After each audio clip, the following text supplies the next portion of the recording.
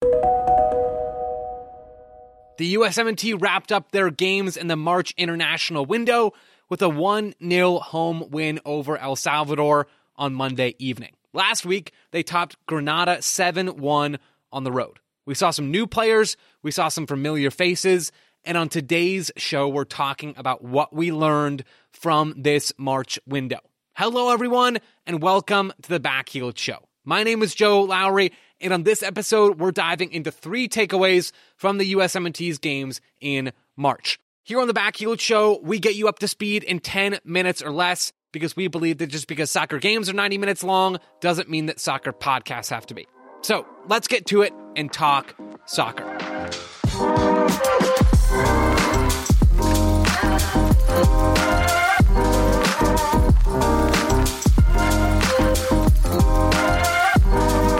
The first major takeaway from this window is that the U.S. advanced to the CONCACAF Nations League semi-finals. They're in the Final Four of this competition, which, to be honest, for the U.S., is when things start to get real. They were the juggernaut in their group with Grenada and El Salvador, just 3-team groups.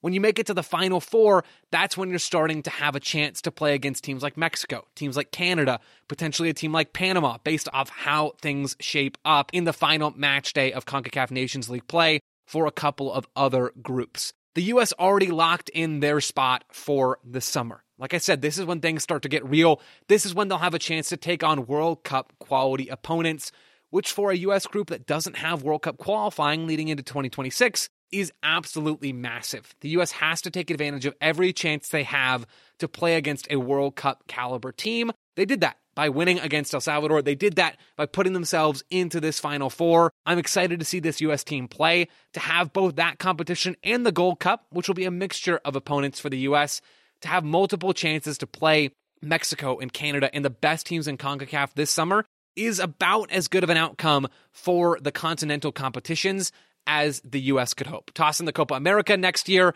and you've really got a stew cooking ahead of that World Cup. It's going to be a good chance for players. All of these competitions are going to be a good chance for players to continue to get reps and to continue to play together.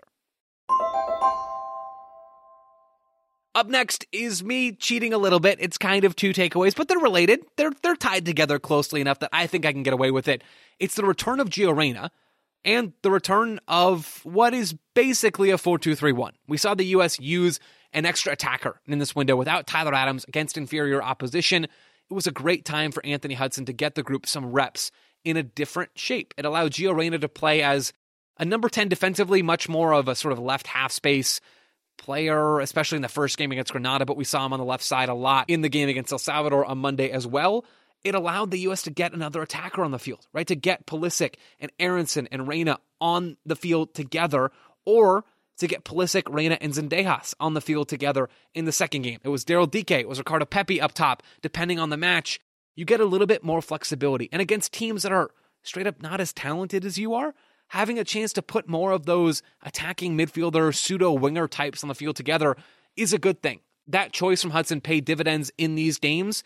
It's not one that we should read too much into for the future because Anthony Hudson is almost certainly not going to be leading this group in meaningful competitions, at least after this summer, and he might not even be in charge then. But still, I think this is a good sign for the U.S. that they're starting to get reps, they're starting to get comfortable in a shape that's a little bit more aggressive, that's a little bit more attacking. It will be up to the discretion of the next manager to really decide how they want to proceed and how they want to set up the U.S. But I think we saw in this window that that can be a good look. The double pivot with, more attack-minded central midfielders, more number 8s than number 6s, and an extra winger on the field, the U.S. can still have some balance. They can still have some control, and they can also have an extra dose of attacking quality on the field at the same time in that shape. So you get Gio Reyna a little bit more centrally in moments. You get him combining, and also you just get an engaged, energetic Gio Reyna. He didn't look like a dominant force really for any of these 2 matches, but to get him back into this team after all of the chaos and all the controversy that's gone on, for him to come back in and the general reporting around the camp being that he's adjusted well and that he seems to be engaged and energized by what's going on with the U.S. right now, all of those signs are good. I like getting Gio Reyna on the field for the U.S. I like getting an engaged Gio Reyna on the field for the U.S. even more. And I like getting Gio Reyna on the field in a little bit of a different shape. Maybe we'll see more of this going forward into the summer and beyond. Finally, my last takeaway from these two games is a few players pushing for more looks. Against teams like El Salvador and Grenada, it's difficult to fully evaluate players. It's likely not as high quality of opposition as these players play against week in and week out for their clubs, which means we won't learn a ton of new things about them. If you play really well against Grenada, that doesn't mean that you're ready for the big time necessarily. The same mostly goes for El Salvador.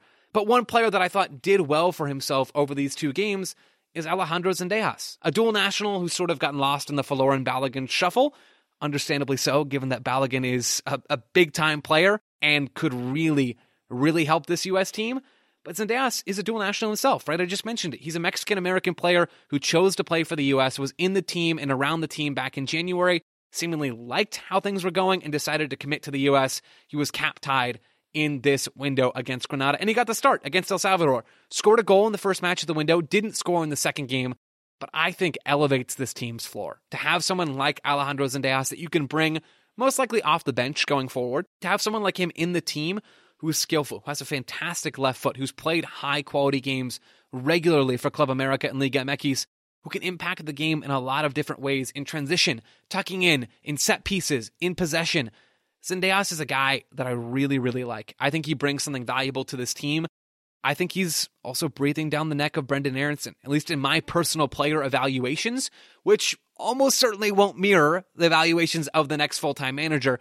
But I think Zendejas brings something different to the table. He's silky, he's smooth. He gives the U.S. another dimension, and there's real value in that. Between Zendejas and Booth, who wasn't nearly as good, Taylor Booth, in this window, but between those players, Zendejas especially, there are real talented soccer players pushing the established core out wide. Pulisic, Reyna, Aronson, Weah.